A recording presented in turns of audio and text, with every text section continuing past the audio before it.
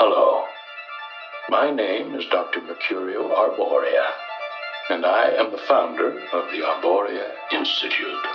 Through our unique blend of benign pharmacology, sensory therapy, and energy sculpting, we can guide you to a new, better, happier you.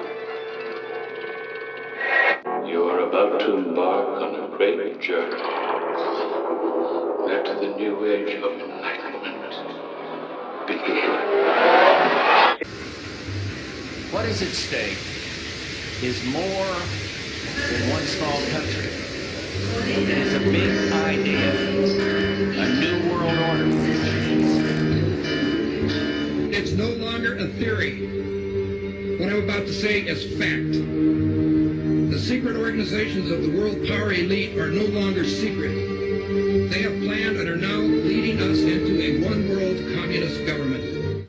Welcome, useless eaters, to the Odd Man Out podcast, where we talk about hidden history, deep political policy, occult deconstruction, economics, religion, and philosophy. I'm your rabbit hole aficionado, the Odd Man. Welcome.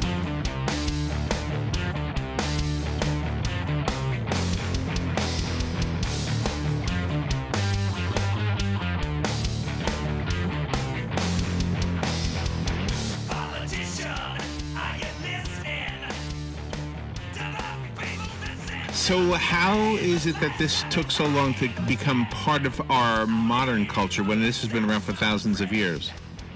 Because I think that it's actually been part of modern culture for at least 500 years, but it's always been mixed with other things. So it was mixed with the occult, with astrology, with alchemy, with magic. You know, people, there've always been Kabbalists. It's only in the last, 30, 40 years that it's sort of come into its own in the modern world as a discipline on its own. So how do you define what Kabbalah is? Is there a book that helps, like an ancient book? That There are many books. The Bible of Kabbalah, if you like, is a book called the Zohar, and there's a big dispute about when that was written. Nobody ever heard of this book until the 12th century, but it claims to have been written in the 2nd century, so the mystics believe it was written in the 2nd century and was hidden away and emerged in the 12th century, and the academics believe it was written in the 12th century. But it's a very long book. It's, I don't know how many volumes, dozens of volumes.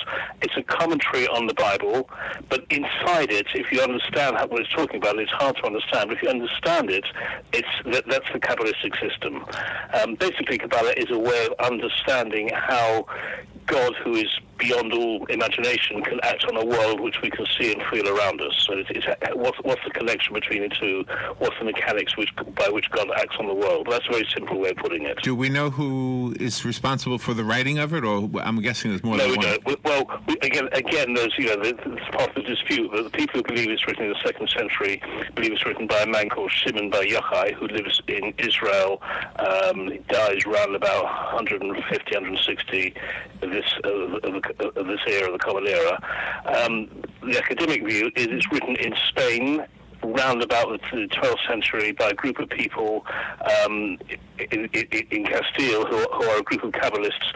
One man in particular called Moses de Leon, but also his friends as well. It's not written as a book, it's written as a number of different pamphlets which are put together. Was Shakespeare intrigued by it?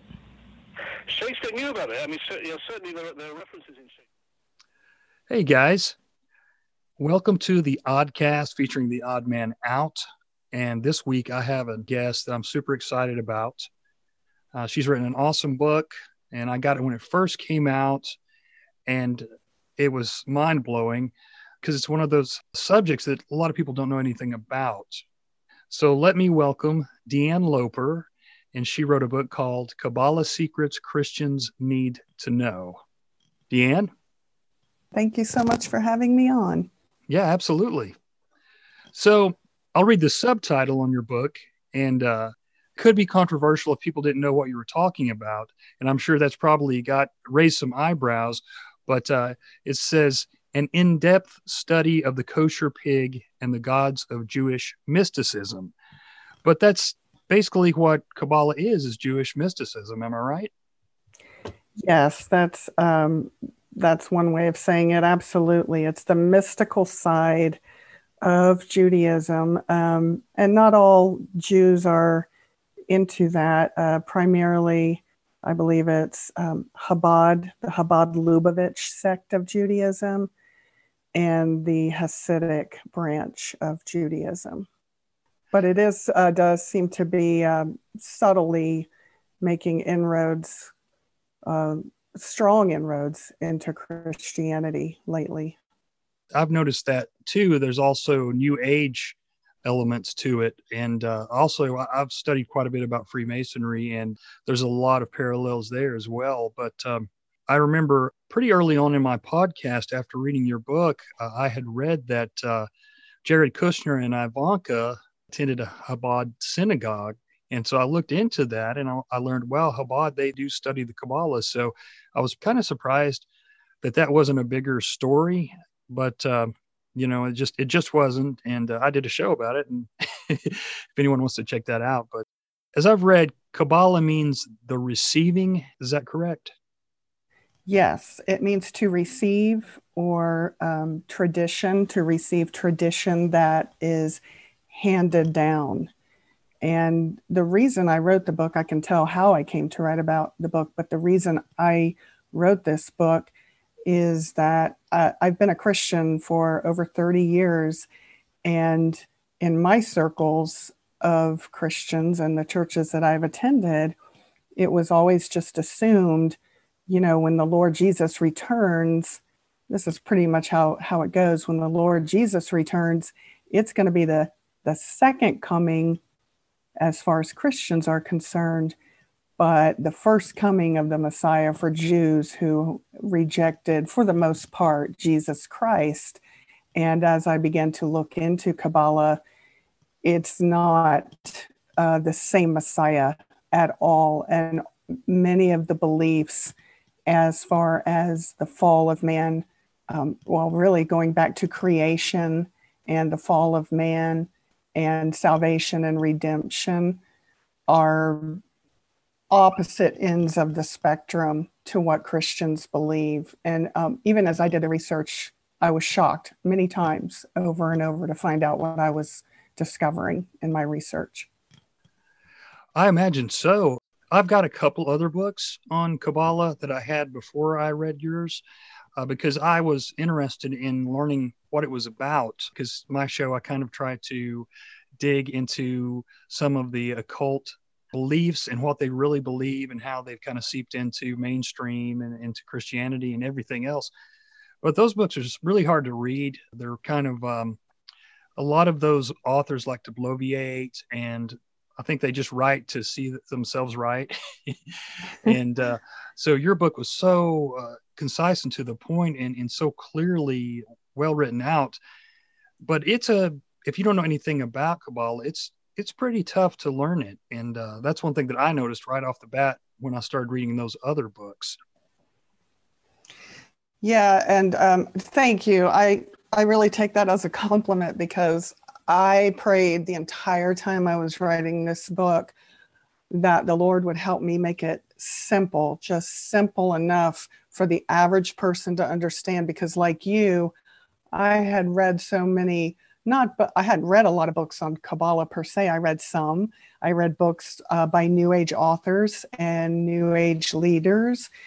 I read some of Alice Bailey's Theosophy books and Helena Blavatsky, and they're so mystical and mystically written. Even Manly Hall stuff, it's like it's meant to keep it a secret.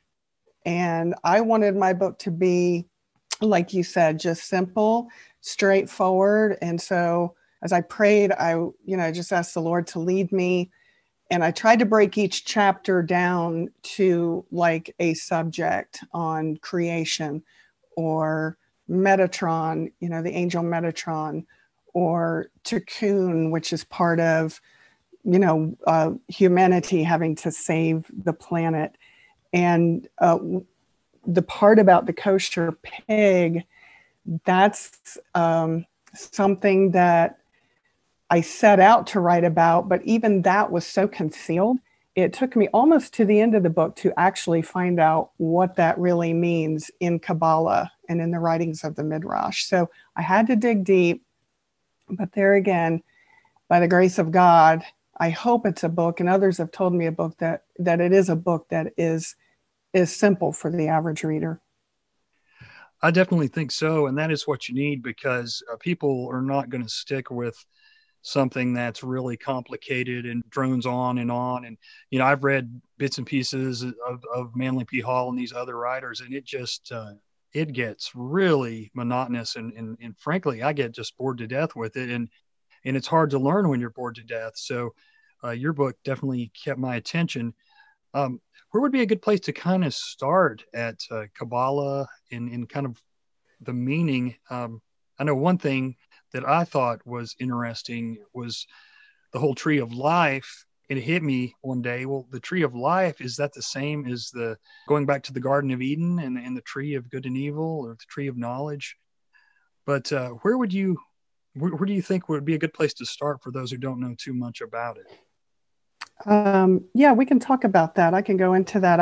I usually just try to explain why I researched this, because I was raised in church and I fell away. Long story short, came to Christ, actually received Jesus Christ at the age of 24.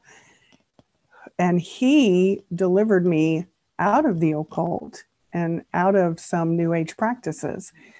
So through that, I kind of had an eye and an ear to be able to hear or see when it was coming into the church and even from the pulpit. And so I wrote the book because I think it's important for Christians to take everything anyone says. I don't care who it is, if it's your favorite television evangelist or someone on YouTube or your pastor or your friend.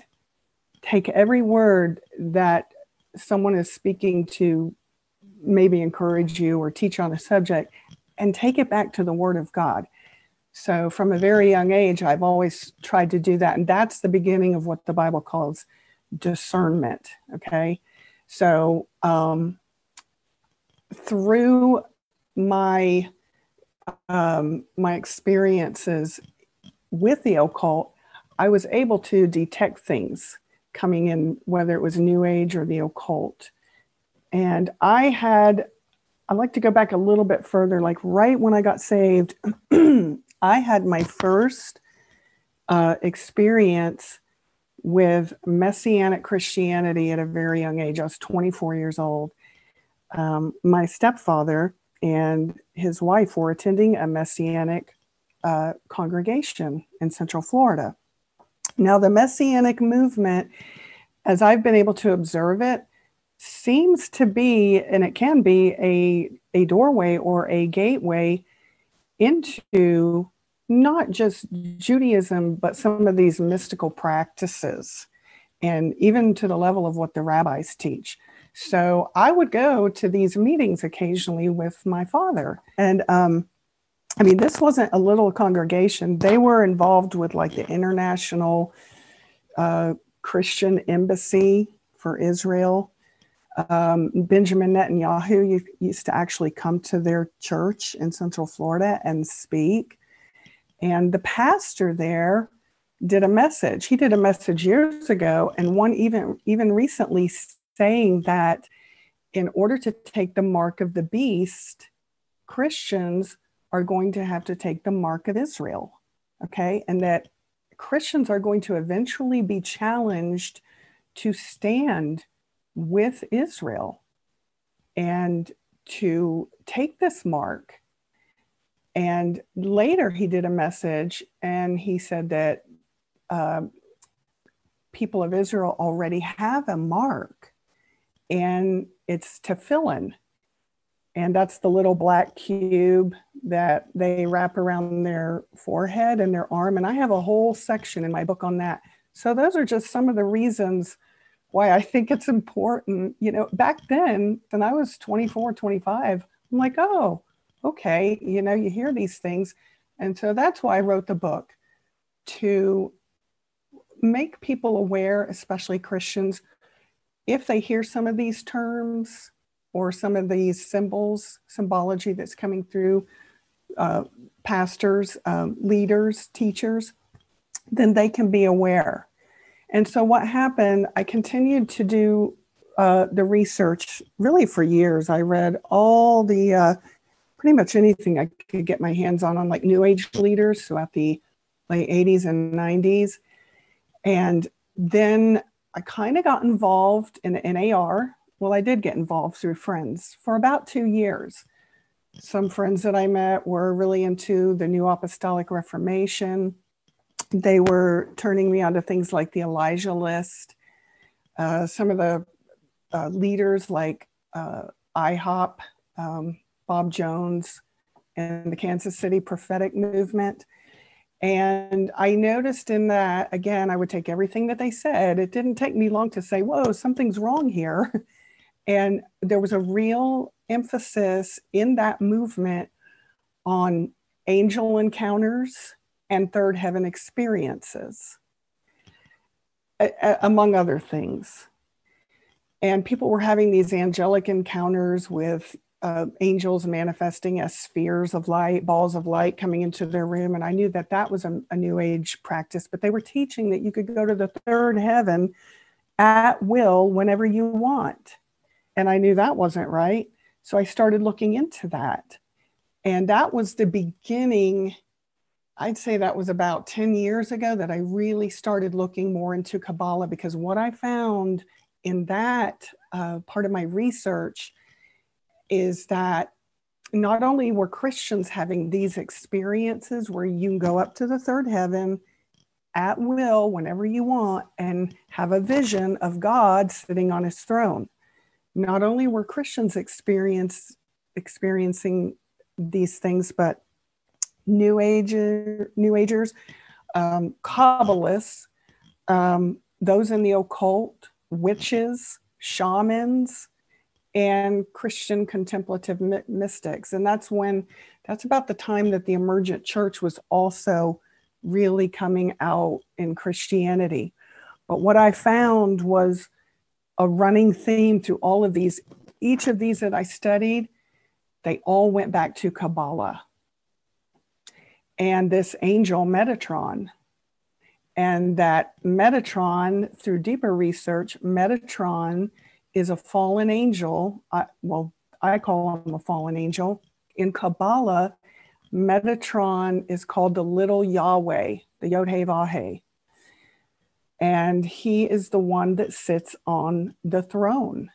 Okay. And he's written about extensively. I found that he was written about extensively in the Babylonian Talmud and in the third book of Enoch, which is a more Jewish version than the first book of Enoch, and all these Jewish sources. So that's basically where I really kind of started to delve more into the research of Kabbalah. And one day, as I was doing research, and I had planned to write a book, but I had no idea the direction the Lord was going to take this in. I was sitting on the computer one day and I was on YouTube researching, clicking around, and this video came up on the sidebar, and it was a testimony, shocking testimony of Rabbi. And it was Benny Hinn's program. And before anybody says, oh, you shouldn't be watching Benny Hinn, well, because I've gotten, criticized for that. Well, I wasn't watching it. It just happened to come up. And it was a rabbi's testimony. And my first thought was, oh, wow, great. I love to hear about Jewish people coming to Christ, and especially if a rabbi does. And so I clicked on it, and this Rabbi Yitzhak Shapira was on there with Rabbi Jonathan Bernis of the Jewish Voice.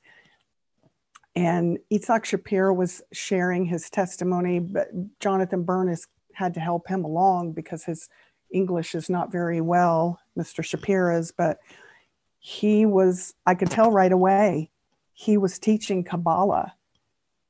And that freaked me out. And I sat there through the entire interview, and about 90 minutes into it, Yitzhak Shapira made the statement that when Yeshua comes back, Now, he will not use the name of Jesus Christ. My stepmother that I spoke of earlier went to the Messianic church. She was Jewish, and she used the name of Jesus.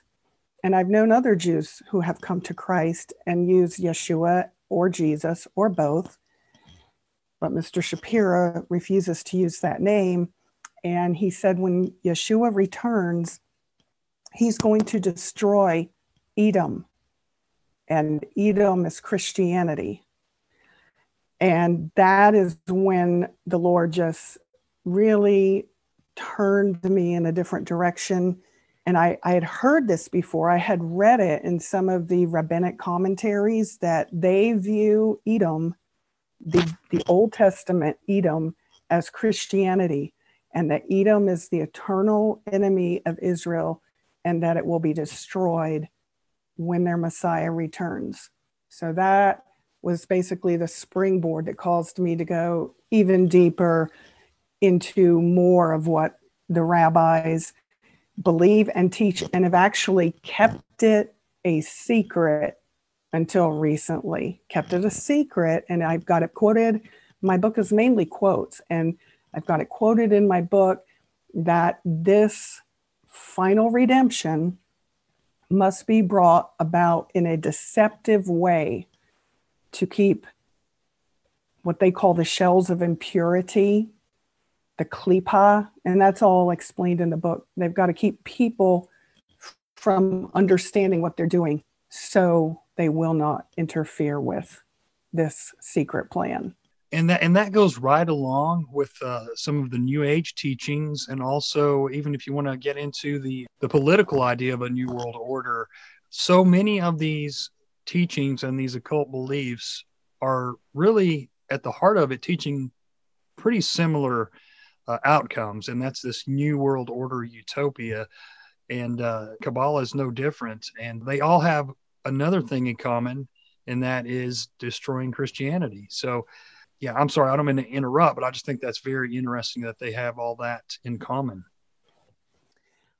No, it's fine. You can interrupt anytime you want or interject. But the first thing that I found in my research was a prophecy from the Zohar. And this prophecy is from a book.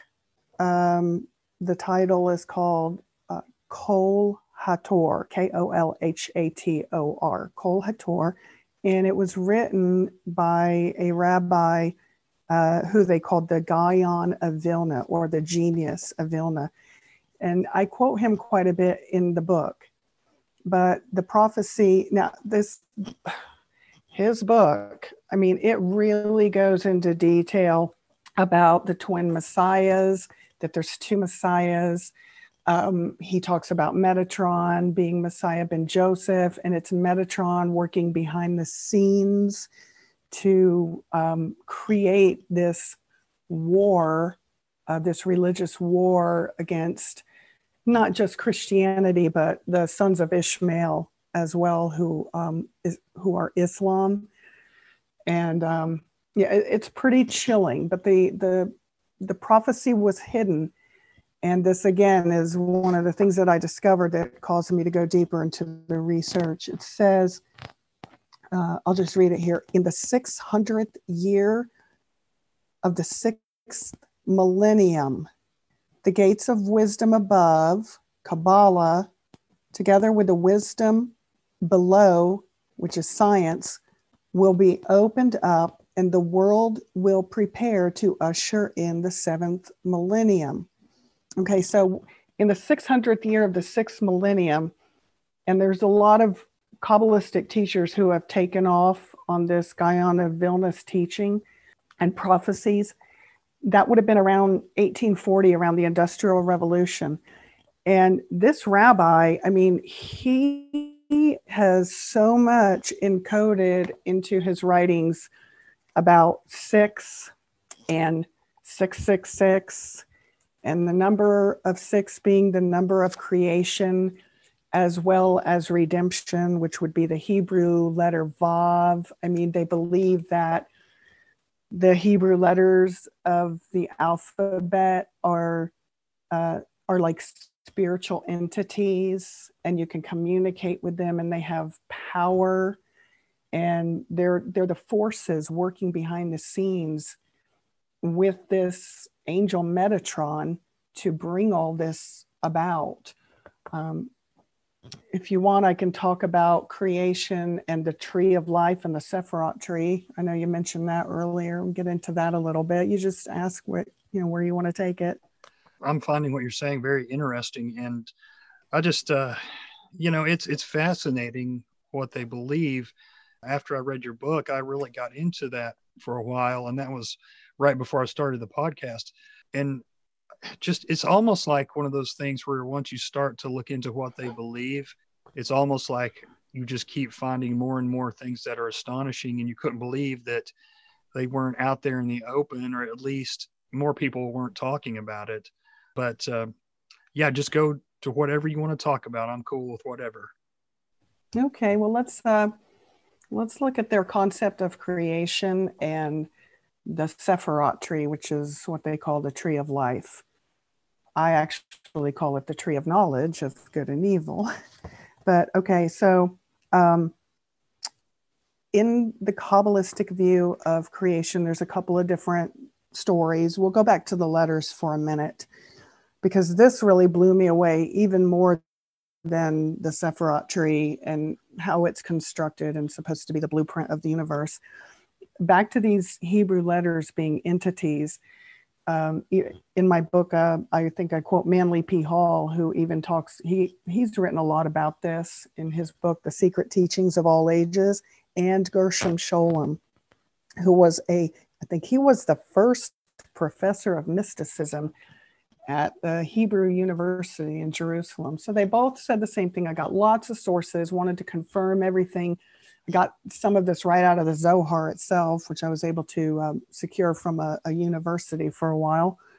And you can read it online. But so the concept of creation in Kabbalah is that this Ein Sof, that is the God, not just at the top of the Sephiroth tree, which I'll go more into this in a minute, but this is the endless, unknowable, endless light. This is their God that is above the Sephiroth tree. So when he set out to create the world, he called these letters that are entities, powers, and crowns.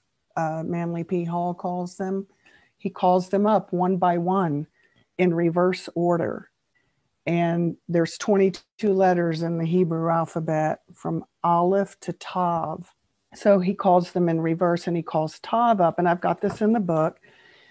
And Tav says to the Ein Sof, create the world with me, because I am the last letter in the word truth.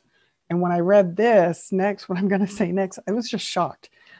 This Ein Sof says to Tav, I cannot create the world with you, because you are destined to be the mark engraved on the foreheads of all the righteous. Okay.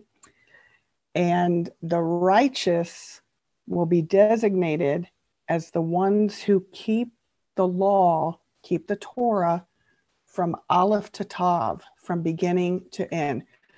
So that might not come as such a surprise to many, but the Jewish people, for the most part, think that by keeping their commandments and keeping the law, they are saved. And so these letters continue to go up before the Ein Sof, and he finally creates the world with the letter Beit, but then he seals everything with the letter Aleph. So again, these letters are very mystical tools that Kabbalists use to tap into the spirit world and to see the visions that they are seeing. So then we'll move on to the Sephiroth tree. Okay, that's one way that, and it goes hand in hand with what I'm about to say. That is one creation story from Kabbalah, from one of their, probably the oldest book in Kabbalah, the book of formation or the book of creation. It's called the Sefer Yetzirah. And so when Ein Sof begins to make the world, he contracts himself into a point of light. And these spheres, these balls of light, emanate out of him. And the first one to come out of the Ein Sof and out of this light is Keter. And Keter is at the top. I'm sure that people are listening. Some of them may have seen this Sephirot tree. Some of them have 9, some of them have 10 globes arranged. These are arranged just like the 32 paths or degrees in Freemasonry. So Keter's at the top. And Keter, he's many things. He's the crown.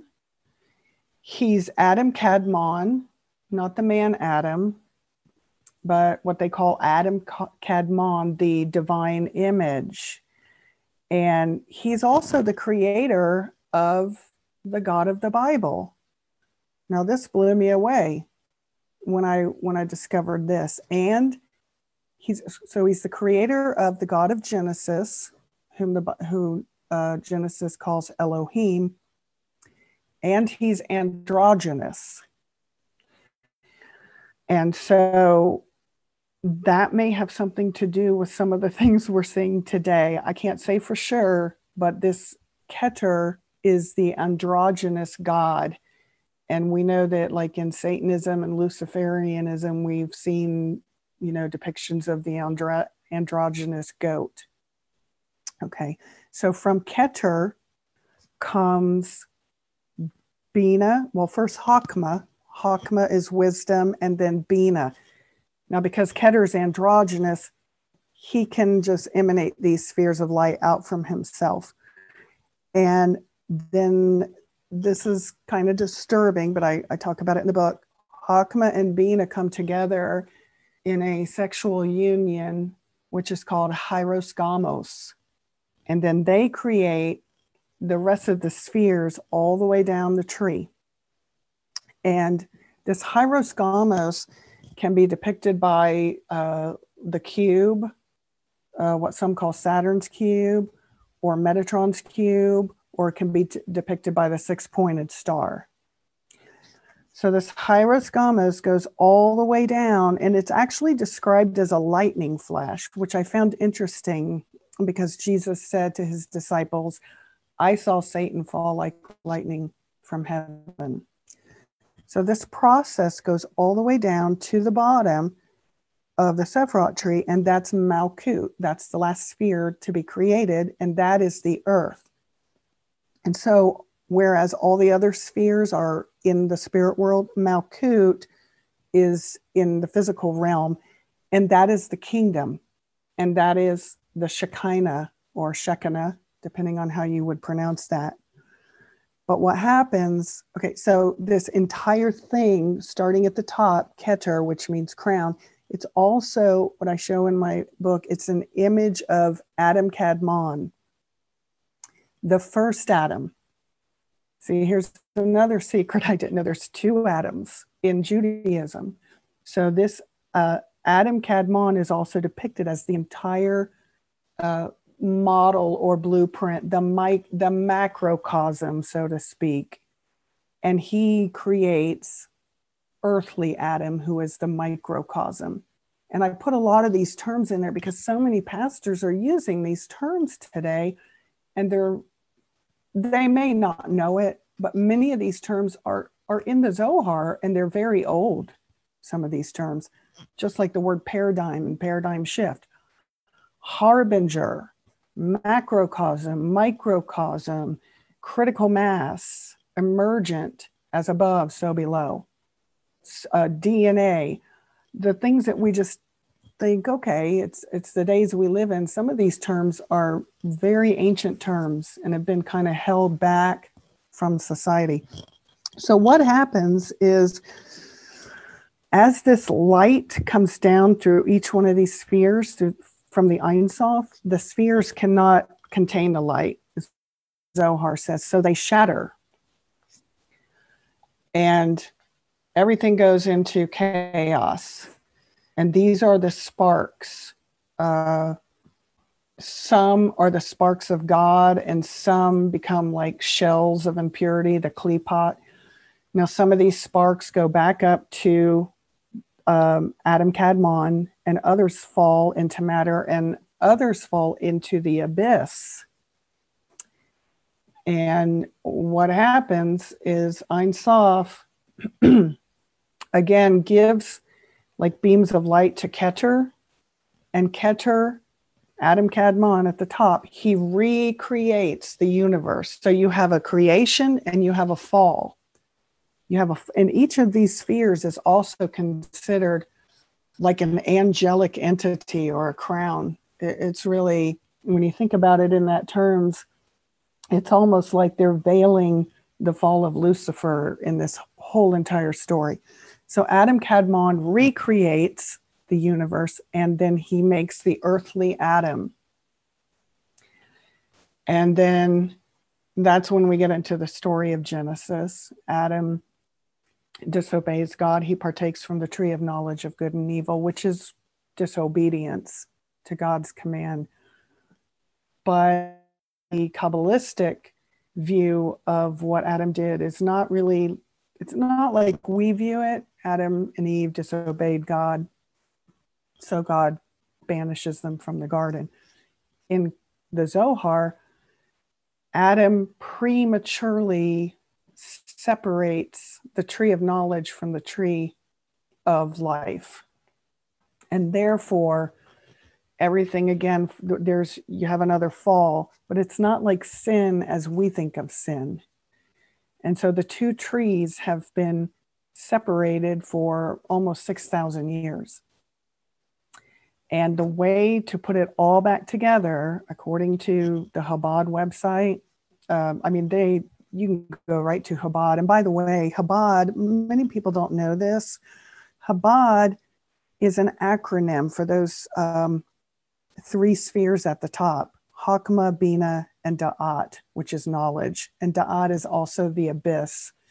So you've got Chokmah, Ha, Bina, Ba, and Da'at, Chabad. That's what that stands for.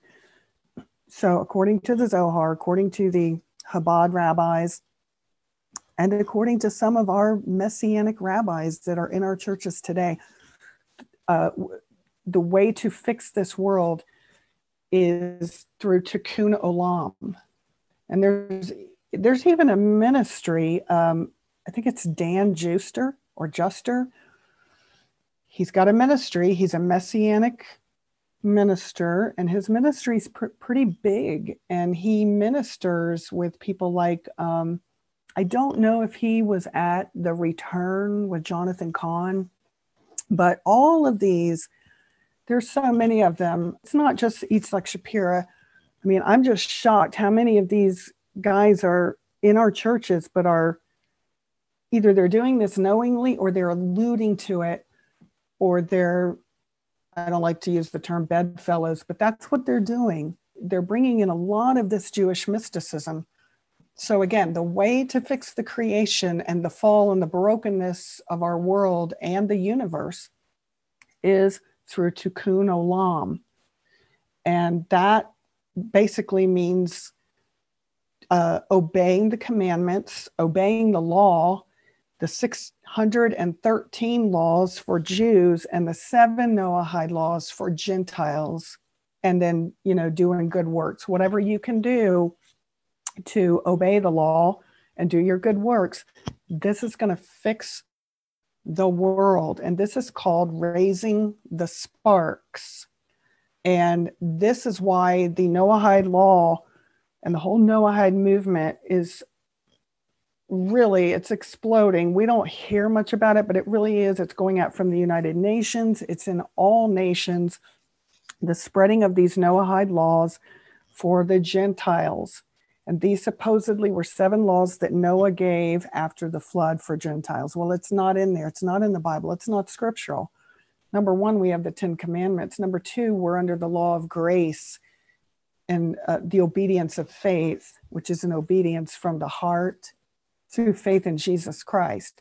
But the rabbis and some of our messianic rabbis in Christianity are teaching that these Noahide laws, getting these spread to the Gentiles, is critical. It's like the last crucial stage that will bring their Messiah back, their Moshiach. And that, of course, he's going to come and set up his temple and his throne in earthly Jerusalem.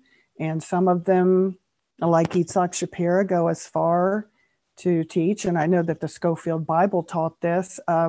Schofield Bible came out around the same time this Zohar prophecy in the 1800s said that when the Messiah comes back, he's going to set up his throne in earthly Jerusalem, and we're going to go back to animal sacrifices. We're going back under the Levitical priesthood with a third temple. But then they give you a disclaimer and say, well, that's only for memorial purposes. Well, we don't need memorial sacrifices. We have the blood of Jesus Christ, the Son of God, who was the Lamb of God slain from the foundation of the world. He is our sacrifice for sin. So there would be no reason to go back to the Levitical priesthood when the Messiah comes. And this is why I just stress in my book, especially at the end, I tell everybody, if you don't understand anything that I'm saying or what's in this book, I end it with the words of Jesus, who said, if they say the Messiah is here or there, don't go, don't follow them. Because like lightning out of the sky, he's coming. And even that, I mean, they could put a holographic show, you hear about Project Blue Beam. They could do anything, but the way I see it, if this world is still standing as it is in sin and corruption, there is no way that Jesus Christ is going to come back and set up a kingdom and go back to these earthly sacrifices when he's the priest. It says he's the high priest forever. Okay. And so the main things that I want people to understand, what these rabbis, especially, someone like Yitzhak Shapira, the main premises of his book is that the kingdom of God has not been established, nor is the redemption complete. And that it will only be complete when this Mashiach, that they say is Metatron, secretly, I mean, they're using that to show, there was always a divine Messiah, but that is not the way that the apostles or, any of Jesus's followers witnessed. They witnessed of Jesus Christ, his life, death, burial, and resurrection. So they're saying that redemption is not complete, but we as Christians really need to get back to the word. We need to know what the Bible says, because it says in Colossians chapter 1, verse 12 and 14. When we believe on Jesus, we are spiritually, we become a new creation. We are taken out of that kingdom of darkness. Satan is the god of this world. And we're taken out of that kingdom of darkness, and we are transferred into the kingdom of the Son of God, Jesus Christ. Now, in Hebrews 9, and I think 13, it says that Jesus became that high priest forever after the order of Melchizedek, and he entered the holy place. And by his blood, what did he obtain for us? He obtained eternal redemption by the blood, the everlasting blood of his covenant. So when you hear a preacher or a rabbi tell you that God did not establish his kingdom, just because we can't see it, Jesus said, my kingdom is not of this world. When you hear someone say that, you need to take it back to scripture. And the blood is everlasting. And so, those are just a few things. The tikkun olam, the repair of the world. That's how we're gonna fix this world. And of course, that goes back to, like you said, with so many of the New Age teachings. But what I found after more than 30 years of research, is much of this is rooted in Kabbalah. And of course, I mean, the Jewish Encyclopedia admits that these concepts of, the magical, mystical letters go all the way back to ancient Chaldean and Chaldean magic. This is Mystery Babylon. At least it's the spiritual side of Mystery Babylon. Yeah. And wow, you said a lot. It's mind blowing. And a lot of this stuff, it's just hard to believe that, like I said before, that more people haven't caught on to some of these things. And like with the Kushners, and I know even President Trump had won a Tree of Life award. You have to wonder if this kind of thought isn't more prevalent in some of the political things that we see. The importance with the letters, the numerology, and different things like that. I don't know, but yeah, I read on theosophycanada.com, they were comparing Kabbalah to theosophy, and they were just saying it was basically two interpretations of the same thing. And then I know you have in your book some quotes from Albert Pike on Kabbalah and how Freemasonry comes out of the Kabbalah. So much of these New Age teachings seem to have been influenced by it quite a bit. It's a kind of mind blowing, really, when you think about it.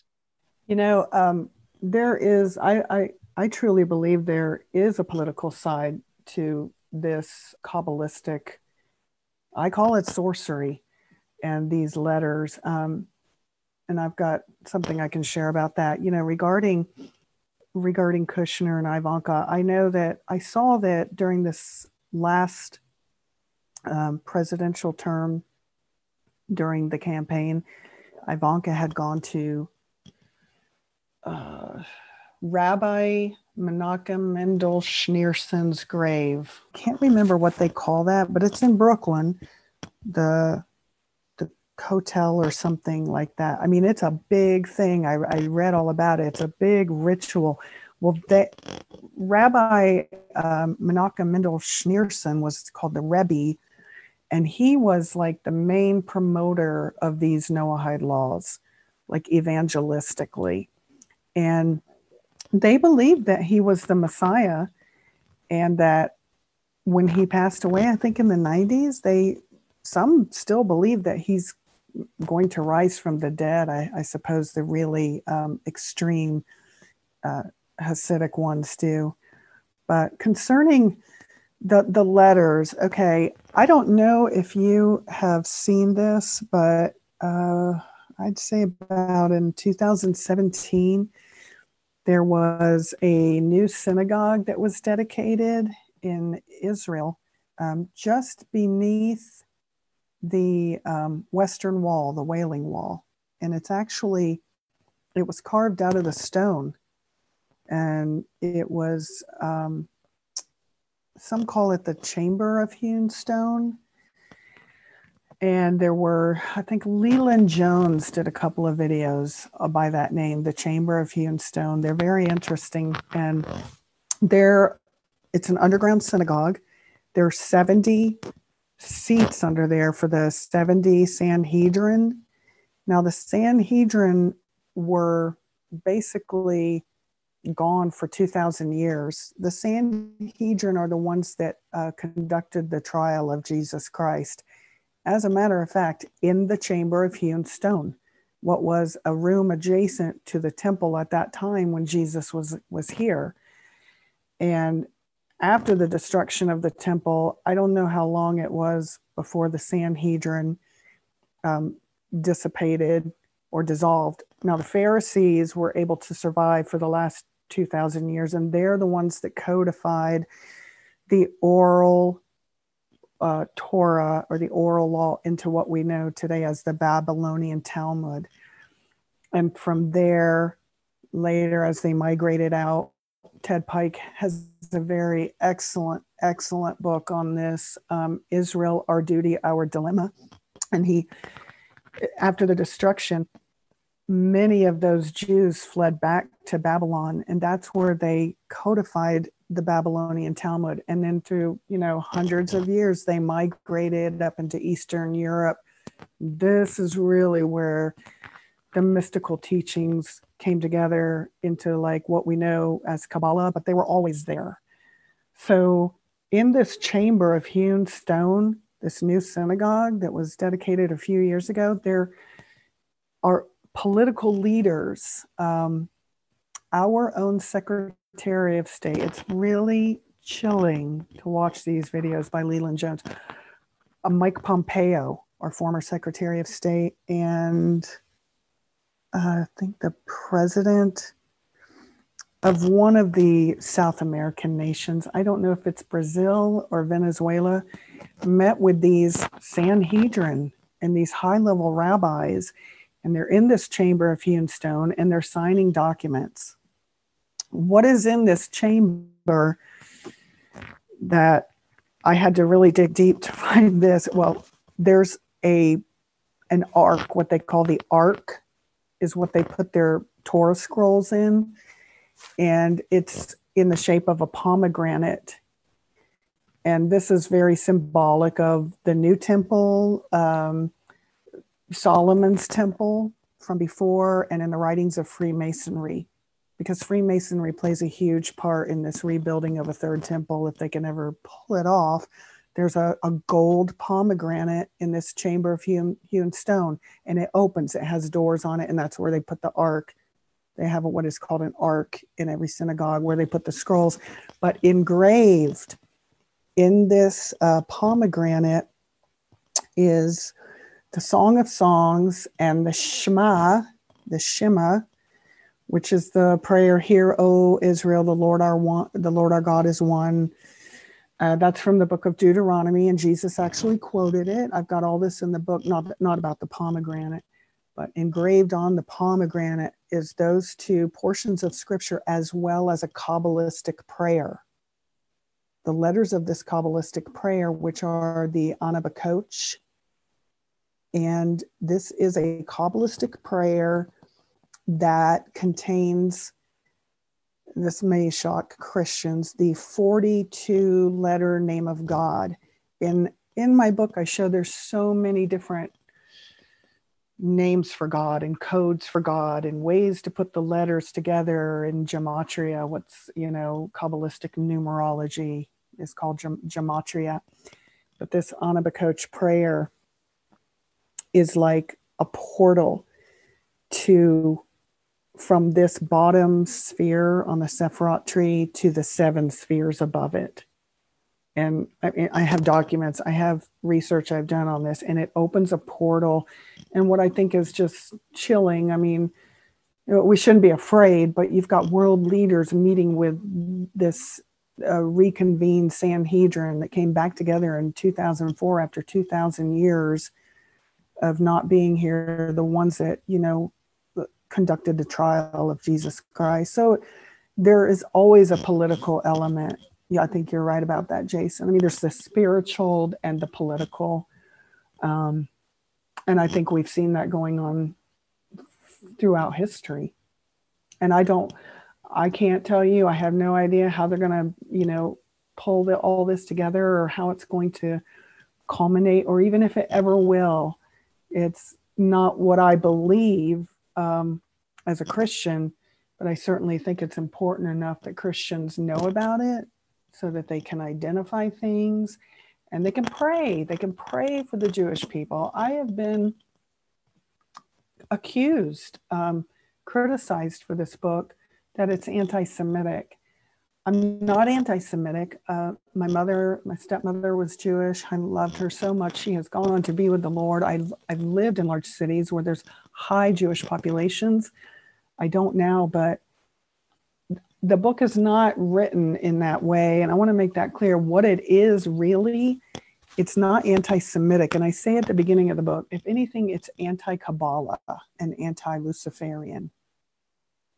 And it really is just basically a collection or a compilation of their own quotes from their own books, their own mystical books. that they have kept secret from the world for hundreds, if not thousands of years. Yeah, I can testify there's nothing anti-Semitic in it whatsoever. And unfortunately, that's become this blanket term that they throw on anything that might have something to do with anyone who, is Jewish or Israeli or whatever. And that's a shame, because there obviously are people who are, authentically anti-Semitic, but it's becoming to the point where it's almost any criticism or any shedding of light on some of these things is called anti-Semitic by certain people. And it's kind of like that seems like with everything right now. It's like, I feel like our government is really moving towards trying to make any dissent against what they want to implement seem dangerous. And I think it'll be unlawful in the next couple of years, at least part of it anyway. And I wish that people on all the sides of the political spectrums would realize that, because we all share the same rights. But I guess that's just the way things are going.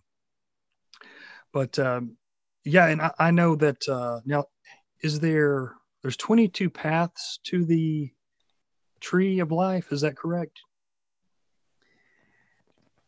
The Sefer Yetzirah says that, but I think that, and then there's 10. I go into the book, and I haven't looked at that recently, but I go into the book about that, the 22 paths plus the 10, which would make the 32. Right. But I think there actually might even be more than that from the research that I did, maybe even endless, and you have to have, these passwords. These are like in the center of the Sephirot tree. Okay, so Malkut is the earth, okay, and then right over that is Yesod, and that's kind of the gateway where if the initiates begin their ascent, and they do this like shamanism or New Age through mystical meditation, meditating on the letters, meditating on angels. They even use the deep breathing exercises like the Hindus and the Buddhists. So yeah, you ascend up these different levels. And at each one of these spheres is like an angel or a guardian. And it's very dangerous. They tell you it's very dangerous. You have to have keys and passwords. And there's stories about rabbis that have experienced this, and some have died and some have come out of it where they're mad. They lost their minds. But in the center of the 6 spheres above Malkut, it makes a cube. And this is what is called Metatron's cube. And this is, like I said, when I was coming out of this NAR movement, I wasn't in it very long because of what they were teaching. And I found out through researching these third heaven experiences, this is what they want to see. This is what the rabbis have been trying to duplicate, where, where Ezekiel sees the chariot, God on the chariot throne in Ezekiel chapter 1. And so this is what the rabbis and other mystics are trying to duplicate. So they call it chariot mysticism or Merkaba mysticism. And Merkaba is Metatron's chariot or Metatron's cube. And Metatron is the one who, like I said, they say he's the little Yahweh, and he holds the keys of knowledge. So there again, it's salvation through ascending degrees of knowledge, not through faith. Now, you mentioned Jonathan Cahn, I believe is his name, and he wrote The Harbinger. It's a pretty famous book, if I'm not mistaken. Yes. Okay. Jonathan Cahn, like I hate to name names, Jonathan Cahn promotes and teaches a lot of Kabbalah. In his book, The Oracle, this book is based on what he calls the Jubilean mysteries. And in the storyline of the book, let me back up. Stephen Strang, who was also part of this return, he publishes Strang Communications, Charisma magazine. They publish all of Jonathan Cahn's books. And there's a disclaimer at the beginning of all these books, including the first Harbinger. Now Jonathan Cahn has the Harbinger 2, the Return. And it appears to me, Jason, that these books are written as a blueprint, as a way to kind of guide Christians in the direction that these men want them to go. And there are so many similarities between Jonathan Cahn's books and the terms and the plans of Freemasonry. And so there's a disclaimer in these books at the beginning of each one, even though they're fiction. Strang Communications, Stephen Strang has put in these books, what you're about to read is written in the form of a fictional narrative. I'm paraphrasing. Okay, it's written in the form of fiction, but everything in the book is absolutely real. Okay, so Jonathan Cahn's book, The Oracle, this is the one that really I couldn't believe. I've read every book. I'm reading the Harbinger 2 now, The Return. And this is what his big return meeting back in, I think, September was all based on. And that was a political thing as well, to get Christians together in unity to do whatever they wanted to do. It didn't work out. But I've read The Paradigm. But this book, The Oracle, let me just set the stage. This traveler, it's always revealing mysteries. I mean, there's so many mysteries in his books, it just never ends. This traveler is given a set like keys. He has visions, and there's 7 doorways, just like on the Kabbalah tree. And he's got to have these keys or passwords to go through each one of these doorways, just like on the Sephiroth tree. And there's angels involved here. He writes about the chamber of hewn stone in the Oracle. He writes about the necessity of the church. This is a chapter called The Metamorphosis of the Stained Glass Woman. This is about the necessity of the transformation of Christianity, and that Christianity must return to its Jewish roots. Okay? Just like Shapira. Jonathan Cahn doesn't go as far to say that the rest will be killed who don't, but he says only a remnant will go back to their Hebrew Jewish roots. And this is part of God's plan. This is part of the return, that Christians have to return to their Hebrew roots. Now, there is another chapter in the Oracle. It's called the Jubilean Code. This one blew me away. I have this on my website. If anybody wants to read what I'm saying, it's on my website, which we can give when we're finished here. A lengthy expose of all, not all, but much of the Kabbalah that Jonathan Cahn promotes. In the Jubilean Code, a chapter within the Oracle, Jonathan Cahn lays out this mystical timeline of it's based on a verse in Leviticus. It might be Leviticus 25:10. And this word tashavu, which means return. And this traveler has to decode this mystery. And he's given keys that look like letters to unlock these secret doorways. Well, Jonathan Cahn has publicly stated many times I mean, people are like, wow, how do you get this? And he goes, oh, it just comes as a download from God. Well, this particular mystery in the oracle about the word tashavu and the missing vav, that's I believe it's the sixth letter of the Hebrew alphabet, and it has the numerical value of 6. And there's a missing vav in this tashavu letter, supposedly, that was, encoded or encrypted when God wrote the Bible. And it gave the date for the reestablishment of the state of Israel in 1948. It was hidden in there years ago. This story comes from the Zohar, word for word. And I show it in this article I've written. Jonathan Cahn did not get it from a download from God. He did not come up with it. It is a Zohar Kabbalistic fable, all based on the missing Vav and this return.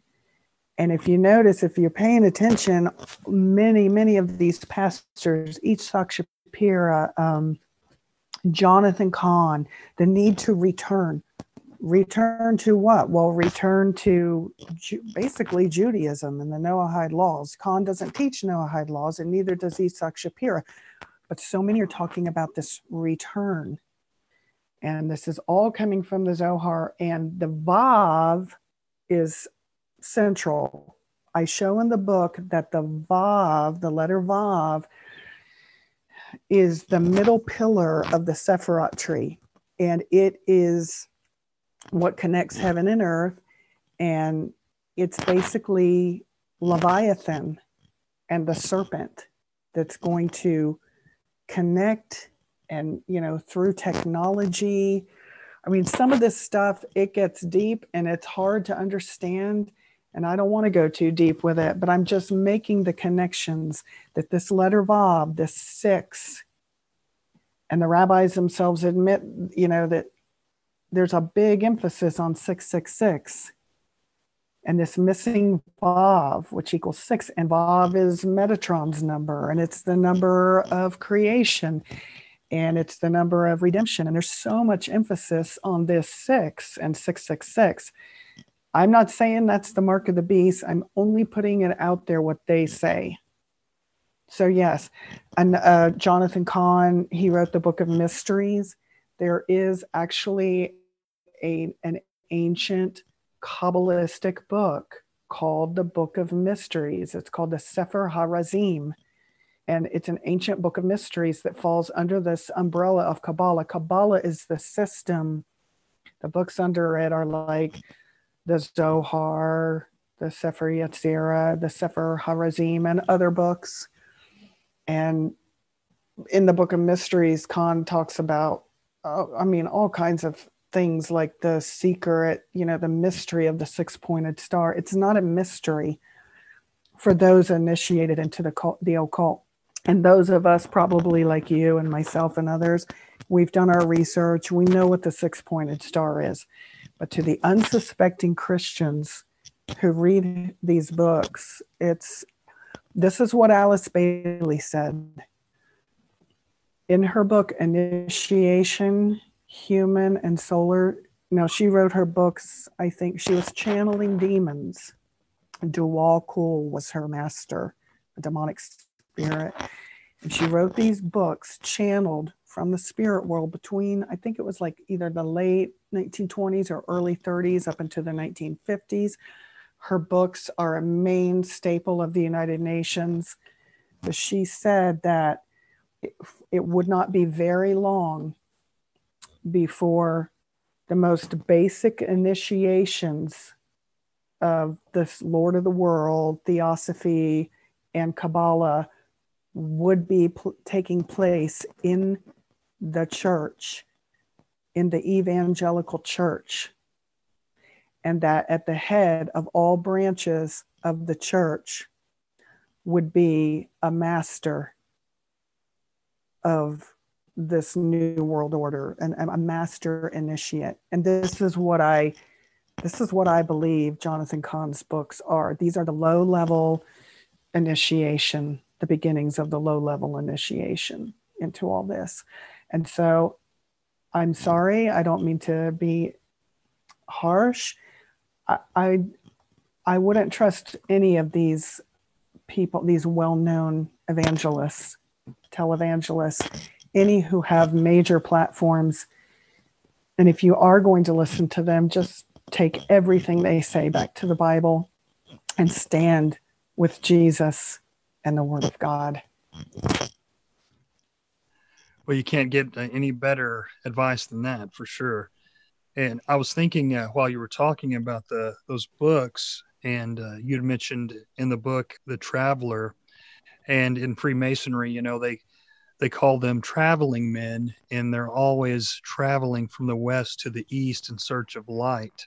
So anytime I hear someone say traveling or something like on the level or on the square, I learned that there's all these little Masonic words that they actually will use from time to time to kind of let one another know they're Freemasons, or when they're writing, let only certain people know that they are brothers. And so I just wonder if perhaps he may be one of the Freemasons, or maybe he's just a Kabbalist, which is very similar. But your book's just fantastic, and it opens up so many avenues. And I think once people start understanding Kabbalah and understanding some of the symbolism behind it, a lot of other things that they've seen in the media and seen online and in movies are going to start to make more sense. And I think that is, they need to understand. We need, like you were saying, talking about discernment, I tell people we need to pray for discernment. It says, what is that verse? My people perish for lack of understanding. Yes, Hosea 4:6, I think, one of my favorite verses. And it's true. I mean, because you see how easily the masses are fooled. Like, I follow politics, and I'm pretty passionate about it, but I follow politics and I see how easily both sides are just, they believe these things that these presidents and these figures, they believe what they say because they want to believe what they say, and we're only given two sides, so it keeps us at each other's throats. And if people don't understand these things and don't understand this hidden esoteric knowledge, or at least some of it, they really don't understand half of what's going on, because I think you said that they've probably been using these techniques and using this hidden knowledge for probably several thousand years on the people. And, to rule people, if you know this hidden information and you don't give it to them, then that's a way of, controlling them and tricking them and keeping them confused. So I highly recommend people buy the book. Is there any other things that you'd like to mention about it that you didn't talk about? No, I just I want to say that I appreciate what you're doing, and whether it's Freemasonry or Theosophy, the teachings and the writings of Alice Bailey and Helena Blavatsky, or Kabbalah, which really all of these run hand in hand with New Age teachings. I can say that there was, coming out of each of these streams or movements, they said that there would come a time when they would release these secrets on a global scale. And that's what the Zohar prophecy is about. Alice Bailey said the same thing. I'm sure Manly Hall said it. And this was to achieve almost a condition of, well, I call it critical mass because that's what they call it, to get enough people to join together to believe it. And that gives some kind of, at least in their estimation, some kind of a spiritual power to bring some of this stuff about. But, it's, we as Christians, we know God is completely in control. We operate by faith, okay? And we don't need to fear, but we just need to be aware that there is a planned agenda. Like you said, it's been going on for thousands of years, and now is the time they have released their secrets, and God is allowing it. But it's our place to recognize it, stand against it, pray, and just look to the Father through Jesus Christ, and be that light to those who are lost in the world. Absolutely. You're right that you see all these different belief systems coming together, and they all have the utopian idea. And even the Q movement had that same New Age utopian idea that the Theosophical Society and Kabbalists have and Freemasons have. So people need to start looking around at people that aren't believers, because I'm never going to try and shove my faith down someone's throat. But I would just tell anyone who's listening who isn't a Christian and doesn't want to have anything to do with Christianity, at least ask yourself why all of these other sets of belief systems, including our government and these large corporations that are really joined in with the government and seem to be creating some sort of type of fascist governing system, ask yourself why they all have similar beliefs, and their one common goal that they have, or one common enemy, is Jesus and Christianity. And I'm talking real Christianity, not these charlatans on TV like DeAnne was talking about, and these other guys who were teaching Kabbalah and New Age spiritualism and different things like that. So yeah, ask yourself why that is happening. And I guess I'll just ask you, DeAnne, if you'd like to give your website and tell people where they can get your book and possibly communicate with you if they'd like to. Yes, thank you. You just made a great ending point there. So I appreciate that. The book is available at Amazon. I've been trying to get it on other media platforms, but just Amazon. It's Kabbalah Secrets Christians Need to Know. DeAnne Loper. And I do have a blog type of website by the same name, Kabbalah Secrets Christians Need to Know.com. And you can read several of my articles on there. I'm on Facebook under DeAnne Michelle Loper. I usually give that out. I had some issues with people I didn't know. Let's just leave it at that, coming in on through some of my emails, and I just kind of have to not give that out anymore. But I am on Facebook and happy to speak with people through that avenue if they have questions. Fantastic. Well, I'll definitely put your information in the show notes. And I just thank you so much for coming and talking about this. And I'd love to have you on in the future if you'd be willing to. I think that with Kabbalah, there are so many different levels of it and so many things to understand. We've just kind of scratched the surface, but to do too much would just confuse people. And so I would just advise people to pick up your book and start looking into these things themselves. And I think they'll be amazed that the world that it opens up. And it's kind of scary to realize there's so many of these hidden things that are basically hidden in plain sight nowadays, but it'll really open your eyes. So thank you once again, DeAnne. I appreciate it so much, and I hope to talk to you very soon. God bless you. God bless you. Well, that concludes my interview with DeAnne Loper, author of Kabbalah Secrets Christians Need to Know. And I appreciate you listening. I apologize for that noise on her end. She was having some problems with her microphone, and we had already had to reschedule the program once, so I did not want to miss having that interview with her. So I hope that you could get past that and enjoy the information provided. I know I've been getting really Jesus-y with the last few episodes, and I know that's probably turning off some people, but hey, it is what it is.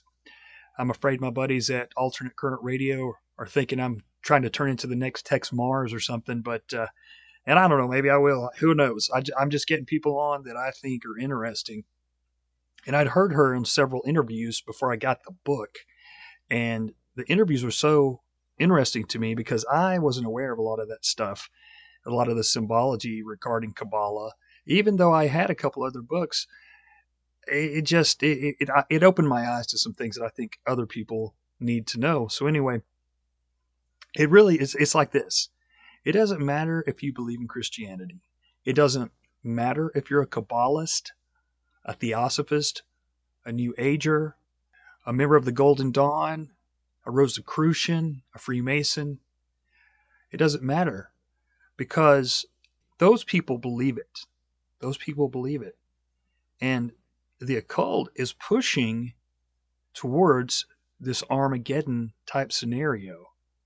Now, they may think it's not going to be quite like an Armageddon, but they are definitely pushing towards order out of chaos. And I don't believe they care if there's an apocalypse before their order, before their planned utopia.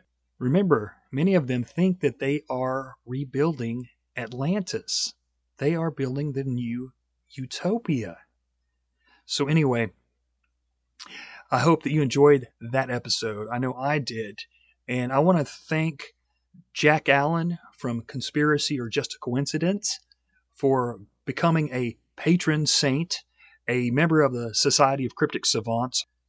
And I want to thank James, another patron saint, for becoming the first subscriber to the Society of the Cryptic Savants. So if you're interested also in becoming a member, it's patreon.com/theoddmanout. What I'm doing is I'm putting extra content over there, extra posts, extra videos, and things that are becoming harder and harder to post on social media. And if you follow me on Instagram, you've noticed that I don't post on there very often anymore because I keep getting censored. So anyway, I appreciate all you listening. And I want to end with this quick quote from Morals and Dogma by Albert Pike on the Kabbalah. He says, "Masonry is a search after light. That search leads us directly back, as you see, to Kabbalah. Not only is Kabbalah the key of the occult sciences, but that this key turns on the secret science of numbers." Now, that's one thing that DeAnne and I didn't talk about very much, but science in regards to Kabbalah. And you see those two terms together in books written by Kabbalists very often. And of course, now we're supposed to trust the science like never before. And I would just suggest that the word science should be spelled, the S should have the $sign, the C should have the corporation sign. Because we know that much of science is controlled by the corporati and GovCorp, and they are linked together in so many ways. So trust the science has become the new motto for obey. So anyway, guys, thank you for listening. I can't wait for the next episode. I've been working extra hard on it. It's just me on that one. And it is an episode with examples of all these different experiments and unethical things that our beloved government has done to us over time. Of course, I can't name every single one in there, but I'm trying to be pretty thorough. And it's really aimed towards those people who say they would never do that to us, because you still hear that all the time. You hear it, especially from the left right now, with face masks and the vax and all these different things. But even people on the right say it too. So anyway, I know you'll enjoy that if you get a chance to listen to that. I'm going to try to have that done in the next few days. And other than that, I just want to say cheers and blessings to you all. And remember, their order is not our order. See you next time.